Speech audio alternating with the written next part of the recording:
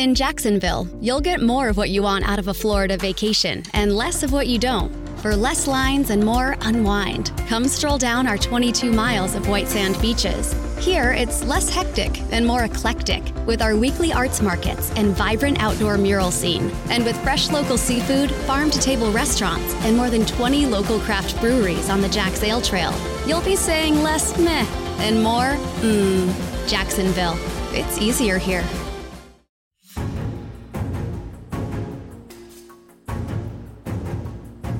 Welcome to 2020 Politics War Room with James Carville, who's in New York this week. I'm Al Hunt here in Washington, D.C. at American University, who's our partner in this wonderful podcast. We partner with the SINE Institute. We have some really great guests to get to in just a minute, but first let me ask you to please subscribe, rate, and review 2020 Politics War Room on Apple Podcasts, Spotify, Stitcher, or wherever you listen to your podcast.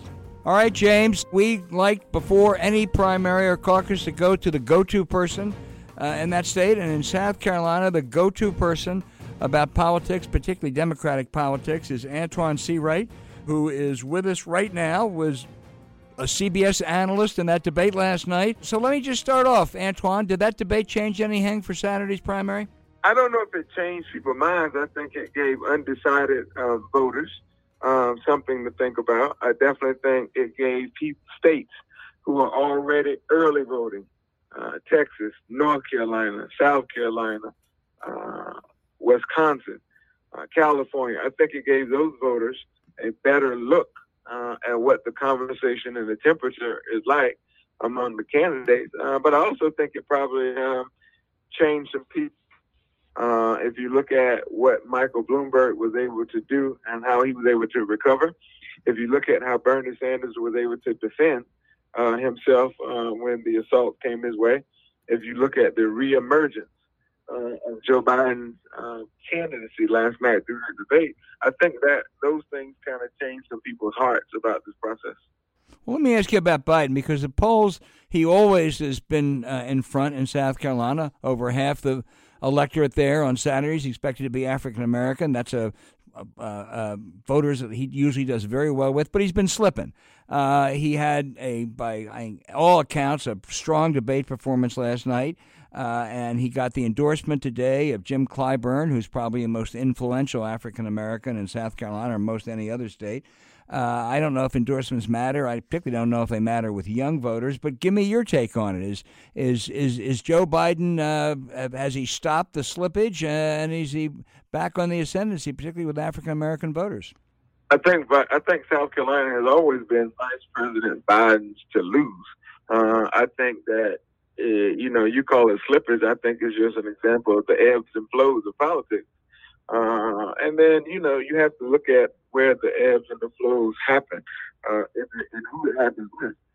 I would be concerned if I were the Biden campaign if older African-American voters were starting to go a different direction. I don't see that. Younger voters, they're very fluid. They're not as likely to show up in the primary, so it's a little different. So I think Biden's still to lose. I do think black people in South Carolina are going to demonstrate what's very important to the African-American community as a whole, and that's loyalty. And I think that trust, relatability, reliability matter in the political environment that we're in. And so as a result, I think Joe Biden is going to be successful. So let's. I want to explore this a little bit more. But Al alluded to it. You really talked about it. And when a lot of people look at African American voters for whatever reason, to see something monolithic, and I think young African Americans, just like young Jews or young Latinos or young anything, have a little different view of the world than their parents and grandparents had. I don't disagree with that at all. My grandparents were sharecroppers. So as a result, the lens in which we see the world and the way we participate in our democracy is different. I think that's playing out in this election. We're starting to see a real shift in not just the narrative, but a shift in kind of the what's important to communities and what that looks like. So if I were running for governor of South Carolina, and you're my advisor, I said, Antjuan, I really want to try to break in to the younger African American community? What are there some issues or things that they really more passionate about than their parents? What's your analysis of that? Yeah, I think the issues are different, but yet some of them are still the same. I still think quality of life issues are important, but quality of life issues for my grandparents and my parents look different from them. They did not go to anybody's college. I went to 2 colleges with 2 degrees, and so student loan debt is definitely a critical thing. Healthcare, all of the things that are important to older voters are important to younger voters. It's just how we message it and where we communicate these messages to is the difference between pass and fail in this party. And we have to meet voters where they are. We can't make the assumption that people who show up in polls that play ball all at the same level. There are people who cannot name their U.S. senator, state senator, or any member of Congress, but they show up and vote. And I think we have to keep in mind that every person is an eligible voter if they're registered. And if they're not registered, you have a responsibility to register. Right. So you're, as I can, from the inflection of your voice and everything, I think you have the judgment right now that Biden's going to probably win in South Carolina on Saturday. I do think he's going to win. I know some people are going to say he has to have a big win, and this, that, and the third. However, I equate politics and sports together often. And I love the Laker era when they were winning championships. And I love the Miami Heat era, and I love the Chicago Bulls era. And I cannot tell you one of those times in which I remember what the score was for the championship game, was the deciding game. And so I say all that to say I'm not sure score matters. A win is a win, and the only thing people are going to remember is that he won. Well, I think it's an excellent point. The only time a win wasn't a win was when James Carville spun the New Hampshire primary in 1992, that a second place was a great victory, but there are not very many people who have the skill to do that. So I think you're right, Antjuan. A win is a win. And that raises the question of one other candidate, Tom Steyer. Tom Steyer spent a lot of money in South Carolina. He has really gone after the black vote. He spent a lot of money in Nevada, too, and was doing fairly well in the polls. He put all of his eggs in the Nevada and South Carolina basket. The eggs did not crack in Nevada. We'll yet to see what happens in South Carolina. I think the fight is for second place between he and Bernie Sanders here in the state, but it could be a big gap in between the second and third place person. And some of his votes would be more likely to go to Biden if they peel off. I think he's going to push the conversation, but pull support from several different places. And as a result, I don't think you can pinpoint one place where he will have some sort of effectiveness. Let me say that. Well, let's project out to Super Tuesday. And, the Eastern time zone is going to really count. And California, I'm told, is just going to take a long time to, count all of its votes. Yeah. So I think we got North Carolina. We got Virginia. I think we got Tennessee in the South. Yeah, Tennessee. Alabama. African-American voters are going to play a large part in the early, at least the early reporting of Tuesday next week after South Carolina. And, we're getting ready to find out that the Democratic Party is very much a party, that is not like it's being portrayed sometimes in the media, or not that it's sometimes being portrayed in places like Iowa and New Hampshire. I mean, the people that we're going to start to vote now are real Democrats, and they're going to have a real thing in there.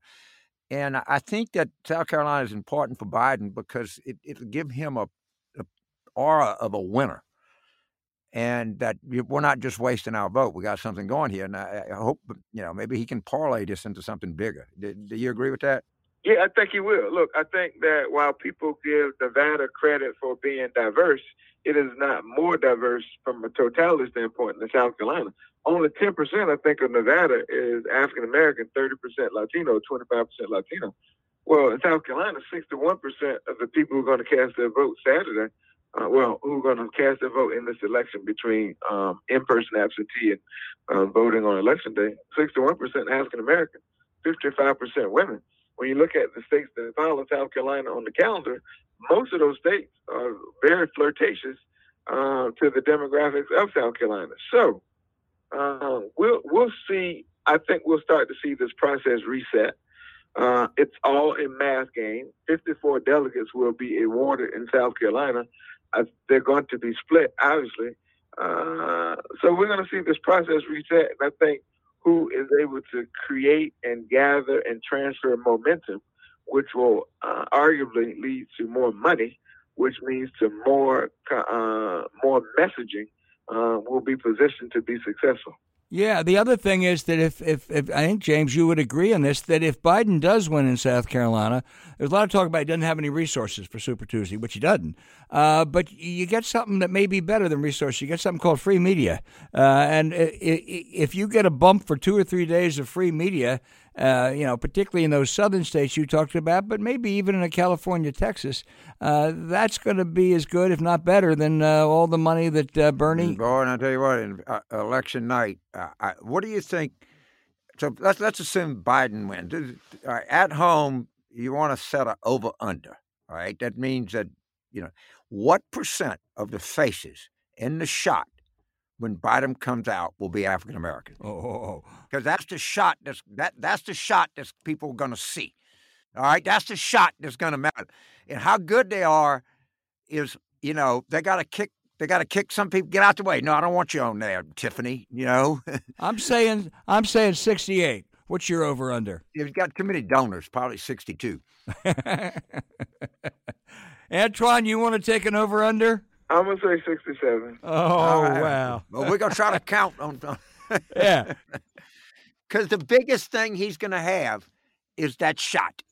That's going to be in the newspapers. That's going to be on the local news. It's going to be on the national news. It's going to be on Facegram or Instabook or whatever the hell else they got out there. That's going to be the money shot right there. And they got to plan the shot. I mean, if I was managing that campaign, I'd have somebody really smart saying, okay, this and that, and don't let this guy. This is one of our big donors, our big bundlers. Okay, he can get in the shot, but that's it. Right.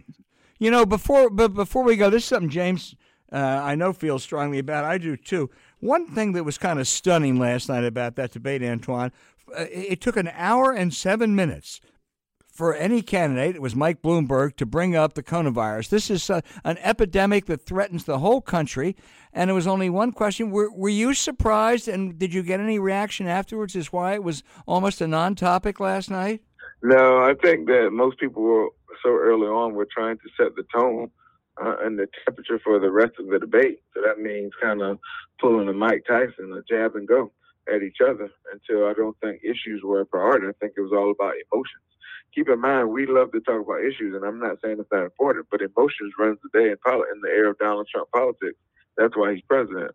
And so I think it was probably not intentional, but became intentional because they were so focused on how to jab at each other and separate each other on the issues that will supersede perhaps the impact of the coronavirus. Yeah, I thought that was, you talk about a kitchen table issue. You talk about something that coronavirus, it don't know billionaires from, homeless people. It don't know color. It doesn't know sexual orientation. It don't know shit. It's just, it's something that going to be a dominant issue here in American politics and not to mention American health for apparently some chance for some time. I don't know. I'm not an expert on it, know anything about it, but I do know that it's going to have if it goes as some people are saying that it could, it's going to have an enormous impact on American politics. Yeah, and it was a chance to take a really legitimate shot at Donald Trump, which I think, brought it into the political sphere last night. But anyway, hey, Antjuan, you have got a very busy 72 hours coming up. Someone said this is the 4th of July and you sell firecrackers for a living. So, go at 'em, Antjuan, and we'll keep talking to you. Thank you, man. I appreciate you being on.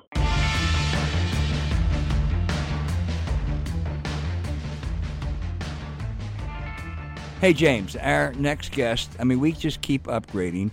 Amy Dacey. Amy was the CEO of the Democratic National Committee. We never had a CEO on before. She was with the John Kerry campaign in 2004, was the executive director of Emily's list. And for all those important jobs she has had, she's now reached the peak. She is the executive director of the SINE Institute of Public Policy at American University, which is kind enough to host us every week. We think AU, Amy, is probably the third greatest university in America, behind only LSU and Wake Forest. Well, we're proud to be a part of that group. Well, thank you for being with us. Put on your old hat as the CEO and involved in politics at the DNC. You had to think about what happens if there's what we used to call a brokered convention, if no one has a majority going into the Democratic National Committee. For years, journalists have dreamed about it. Politicians have dreaded it. But let's take a hypothetical, which may not be crazy, and that is at the end of June, Bernie Sanders has 35% of the delegates. That Joe Biden has come back with South Carolina and, is hanging in there. Mike Bloomberg's money matters everywhere. And Pete Buttigieg, who seems to have some staying power. Between the three of them, they have 65%. Right. What happens then? Well, I mean, that's the interesting part, because for the party about 50 years ago, they gave up a lot of the responsibility for the nominating, part of it. And so we've kind of opened up the process. You have these primaries and caucuses that have a say, and then suddenly there's this delegate count. I think that the rules change certainly every time after. I mean, you and James know well, we have a commission after every election, and so some of the rules change. The interesting part, for the convention in 2020 is that the rules have changed, that first ballot doesn't have the traditional superdelegates. So we might not have consensus. And if there's not consensus on the ballot for the first time in, decades, you might have a second vote, which would be unique. And the rules and the call to action of the Democratic National Committee are prepared for that, but it's also unprecedented for a while. And the superdelegates are members of Congress, members of the DNC, governors, and party leaders, correct, who were stupidly excluded from the first ballot.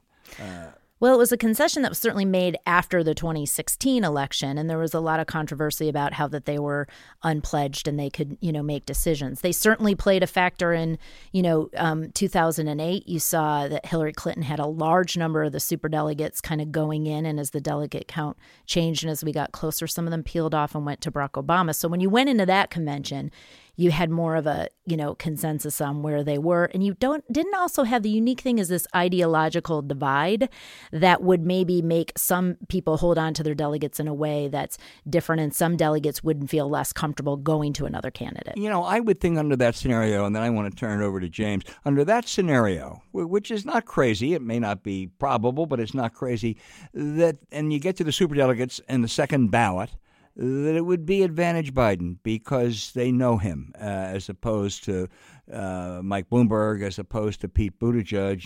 They may know Bernie, but they may fear Bernie. And just, again, a lot can happen. But if you get to that second ballot in superdelegates, that would seem to, under this scenario, provide an advantage to Biden. Well, they were put in the system as, for lack of a better term, as a peer review almost, so that, established party leaders. Businesses. Yes, exactly. And so, yes, it would seem that the thought behind that would be it would go with a more established candidate, a more party, person who's had a long history with the party.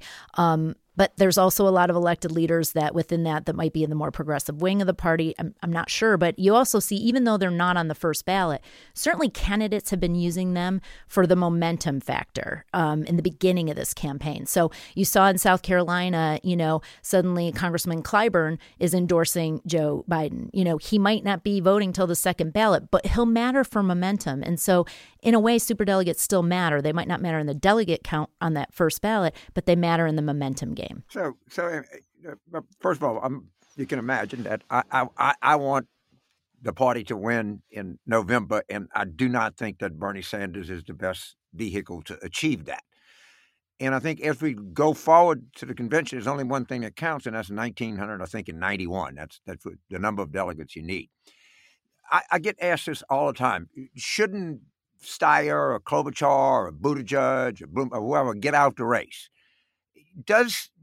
How does this affect in the way the delegates are counted?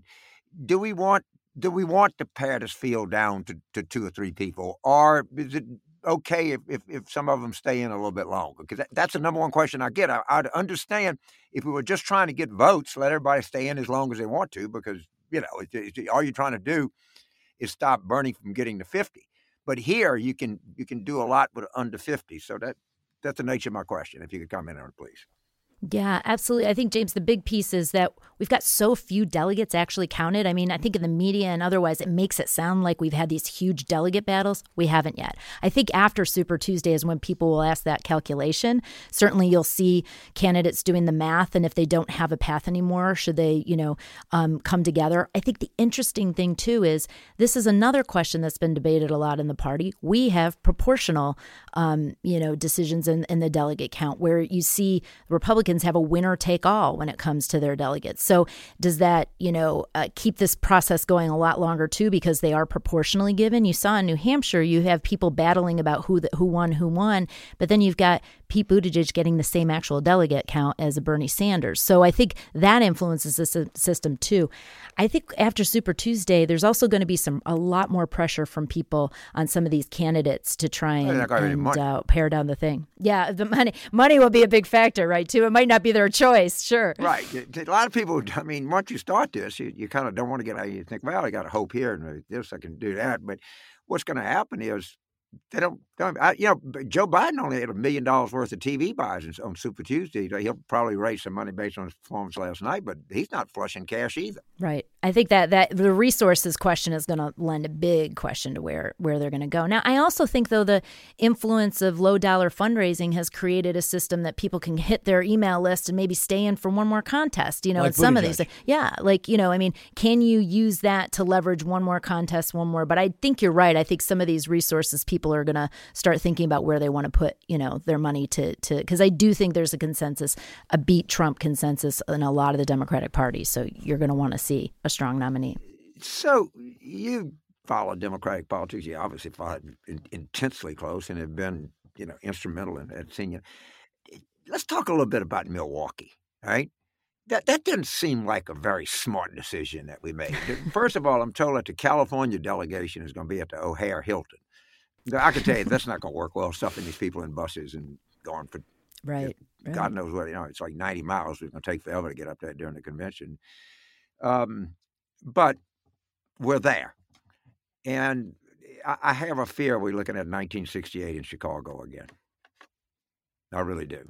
Do you have any, does that thought cross your mind? Well, I mean, I think this is the challenge. Like you've got certainly also a month in between the Democratic and Republican convention. Like you want to use these because we haven't had this delegate challenge in so long. They're more of a media show and they're more of a getting your message out and have this strong unity thing, coming out of it. It's always interesting where we pick. When I ran the delegate or site selection committee and did the master contract negotiation, you look at things like certainly security. You look at logistics. You look at so it hotels. Is interesting, and hotels and everything. But it's also a challenge. There's two camps too that say like, do you want to be in a state that actually matters and is a part of the decision making process? That's an argument that goes in one ear and out there. It doesn't matter if you have it in North Carolina. You could have it in Utah. Maybe they have it in Salt Lake City. Weather's good that time of year, and, they got a nice airport. Beautiful view. Salt Lake City would make more sense than Milwaukee would make. And you're not going to get one vote. It does not matter at all. No one is going to vote for you on a convention site. Yeah, and I think that's why those other factors should matter. So the logistics having not been a part of the Milwaukee decision, again, it's going to be challenging because a lot of these are picked for, media reasons, I think, and, to do this. But we're running into a possibility of having it be an actual party meeting, an actual place where you're going to have to do party business to pick the nominee and several ballots. So it's going to be interesting to see, what comes out of the decision to be in Milwaukee, then also the process in Milwaukee. You think about people producing the convention, they usually set it up like, we're going to do this video, we're going to do this video. Like if it's a contested convention, there's going to be a lot around the credentials committee, the rules committee. I can't even imagine being on the platform committee. I mean, this could be a very robust, between all of those, the credentials challenges alone could create quite a situation. Well, the other thing, Amy, you picked up on something. The closest we've come to a brokered convention was 1976, the Republicans in Kansas City with Reagan and Ford, which I did cover. And the one thing the Reagan people knew from the beginning was, we don't care about platform, whatever. And the Ford people, rules are what matter. And if you can change the rules, which you can create new requirements. Back then, they said the president has to pick a vice president on Tuesday night. So that automatically loses some, they might try to do something like that this time. After that first, delegates aren't bound. I mean, they're supposed to be bound, but there's no law that says a delegate can't say, I've changed my mind. And how are they going to rule on that? And the rules will matter more than some credentials will certainly matter if there's a fight, but the platform will get a lot of attention, but, it doesn't matter much. Yeah, and I think a lot of the candidates will use that to try and influence their just being in the race and the issues they care about. But those committees have a big responsibility when you're looking at, a contested, primary if we come to a close delegate count. But I think, James, you and your team knew this better than anybody. Like, changes in this system, the nomination system, have really created changes in the strategy. I mean, it's the calendar that drives this. It's the decision about superdelegates or not, proportional versus winner-take-all representation. Like, the Rules Committee meets for, the year and decides a year ahead of time what this is all going to look like. And so these candidates right now are gaming out like the rest of the calendar and what that's going to look like. And those decisions were made a year ago. And so that's also the challenge heading into Milwaukee for a lot of these candidates to figure out what their strategy is to get to that 1991, I think we decided it was. Democrats, they love to write rules, and they love to arcane you, and they love, we don't do this, so we don't include this. You forgot, what about that? And so California said, there are two things that Democrats complain about is money in politics and the fact that California is so late. So the way that we fix it is we put California really early, which, of course, does have something to do with money in politics. I'll promise you that. I think it's absolutely right. And then a long time ago, when you saw the Democrats institute the window rule and put together this between March and June, you had to have all the contests to try and make sure you had time for the general election. You saw these states, the tradition of Iowa and New Hampshire. And the challenge is people who win, have a certain, affinity for whatever brought you, to the nomination. So these states kind of stay in the forefront. But also, I don't think the penalties, even if we look at after 2020, are Iowa and New Hampshire going to give up their first in the nation status if they get hand slapped that their delegates don't count? I mean, this is going to be big conversations even after the convention about what's the future of the calendar. And that's the interesting place. It's some of those rules where the few places where the Republicans and Democrats come to consensus to try and figure out, their nominating processes, on that. And the favorite guessing game among pundits and reporters is, if there's a broker convention, who will be the brokers? And the answer is we really don't know. I will predict that one broker of sorts or having a disproportionate amount of influence will be the Speaker of the House, just because she commands such respect from so many elements of the party. I don't know what that means. I am convinced that she doesn't want Bernie Sanders at the head of the ticket because she's going to lose a number of those 41 freshman Democrats. And I don't know how you exercise that influence there. But certainly if you get into that kind of situation, she'll be one of the people who will play some kind of a role. Right. I think it's interesting because the chair of the actual convention that's named, a lot of times it had a very ceremonial role or an honorary role and certainly had responsibilities at the convention. But if you go into a convention where you're going to have several votes, this role matters a great deal. And I do think that it'll be interesting, who in our party leaders are out there who haven't had an opinion or who haven't, stated that they have a preference of who that will be, are the ones to actually broker that. And I think that'll be an interesting part of it. So is Pelosi the chairman of the convention as a result of her position?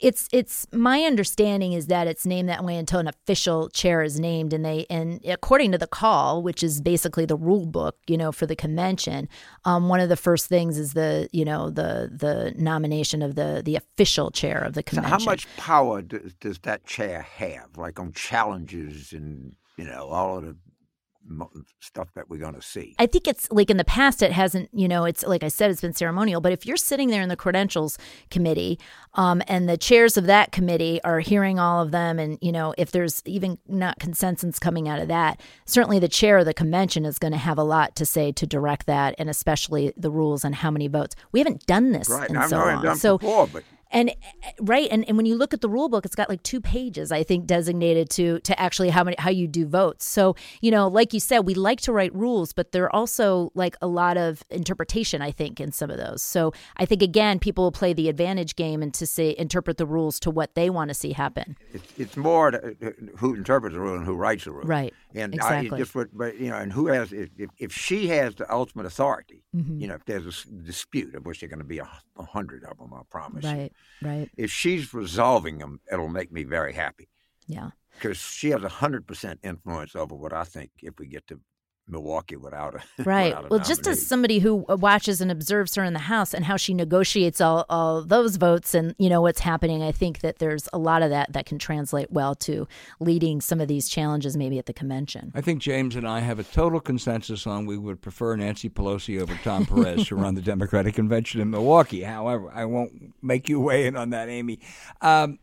James, Amy knows this stuff, but we're going to have her back as we get closer to this idea of a broker convention. Yeah. Before we go, Amy, though, just for a second, tell us a little bit about some of the great stuff the SINE Institute is doing here, because it's on politics and public policy. It is, and I think for me, we always talk about that 360-degree view of the policymaking process. We all know the private sector, public sector, nonprofits, journalism, and academia all influence the process. So the SINE Institute's a university-wide initiative that helps to bring those voices on campus to share ideas about how they influence the process. We have a fellows program every spring that comes in, practitioners who are experts in their field, build a seminar series. We're going to be doing research and training and building coursework to try and help.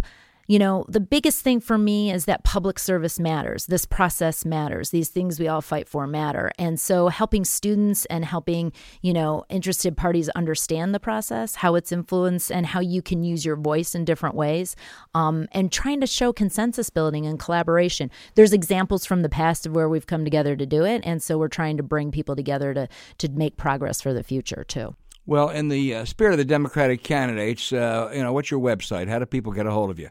It's just ausineinstitute.edu, I think. And we certainly are on every social media channel. So, please follow us on Facebook and LinkedIn and, Instagram and certainly Twitter. We want to share some programming and ideas, and we want to know what people want to talk about as well. I think it's important. There's a lot of issues out there, and I think we can find consensus on some of them. All right. Go to it. You've heard that. And, James, before we go, I also would point out that the AU American Eagles, the men's basketball team, is on. They got a winning record now, James. They got Lafayette and Holy Cross coming up. They could end up, with a good record. John Feinstein might write a book about it. Exactly. We got to get Feinstein. Yeah, you got the Bucknell Lehigh AU game. My God. Right. If Feinstein comes, we got to come here with him, James. And I don't know. Did we call them the Lady Eagles? It's the women's basketball team. Yeah, the women's basketball. Who was in the NCAA tournament a year or so ago. They've had a rebuilding year, but they could come back this weekend too. So that's right. Go Eagles, go! You're both invited to any game when you're on campus. We'd love to host you. So great. Thank you very much, Amy Dacey. Thank you both.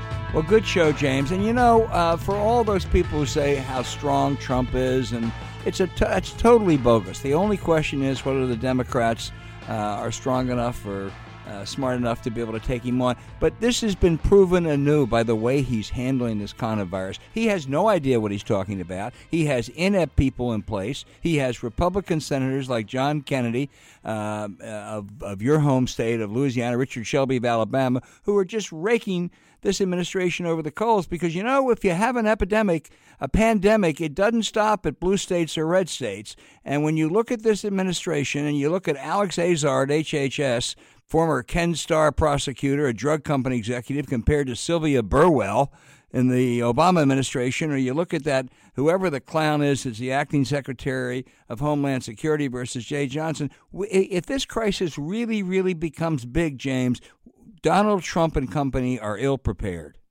Well, first of all, the sheer stupidity of the Homeland Security director, who said that it had the same death rate as normal flu. Normal flu has a death rate of 0.1%. We don't know, but we know it's at least 2%. It's probably going to be higher because of China and cases in that. So it's only 20 times more, and he's only the director of Homeland Security. But it's, of course, it's breathtaking, and it was expected. I thought one of the really bad things about last night was to bring it at one question. Bloomberg at hour 7 did something and finally asked a question at hour 23, but it was more discussion of Israeli-Palestinian conflict. No, I totally agree. And Trump is going to have a news conference tonight, Wednesday night, but he doesn't know anything about this. He doesn't care anything about it. He said when he was over in India, it's going to go away in a few days. You know something? It's not. Imagine it's going to go away in a few days. And then the one thing, I'll make a prediction, James, a bold prediction. Trump will say, it's not my fault. Well, of course he's going to say it's not his fault. And based on what I have read, I admittedly I'm hardly a virologist or anything like that, it's not the kind of thing that goes away with warm weather at all. At all. It's not like having a cold or something like that. People drown, and it's airborne. It's really different than Ebola. Ebola, I know something about, and it never was much of a chance that Ebola would be a big deal here because it was very difficult to transmit. You had to literally have contact. In pretty serious contact with someone to catch Ebola. And this is airborne, and I think this particularly frightens pandemic people. I really do. Yeah, it does. But what it really shows anew is that the incredible incompetence of this administration. There are posts that are not filled. I'll bet anything that over the last 48 hours that Donald Trump has not been in touch with Tony Fauci, who is one of the great experts on stuff like this. They don't really care. Unless there's a crisis, then they'll blame it on someone else. But this is big stuff. This is serious stuff. And I just hope all of our listeners out there get a flu shot and be prepared for it. I don't want to create a scare, but I think that's what the experts are telling us. Yeah, let me go back, and I thought that Biden had a very good night last night, and I was very clear about that. So he says the CDC and the NIH. Okay, we know what the CDC is, and we know what the NIH is. 90% of the people in the United States don't.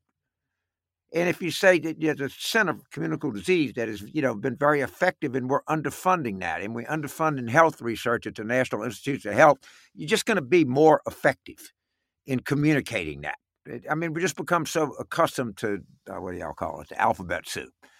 And I thought it wouldn't have mattered much, but I just, in terms of communications, I think he could have been clear with people. Yeah.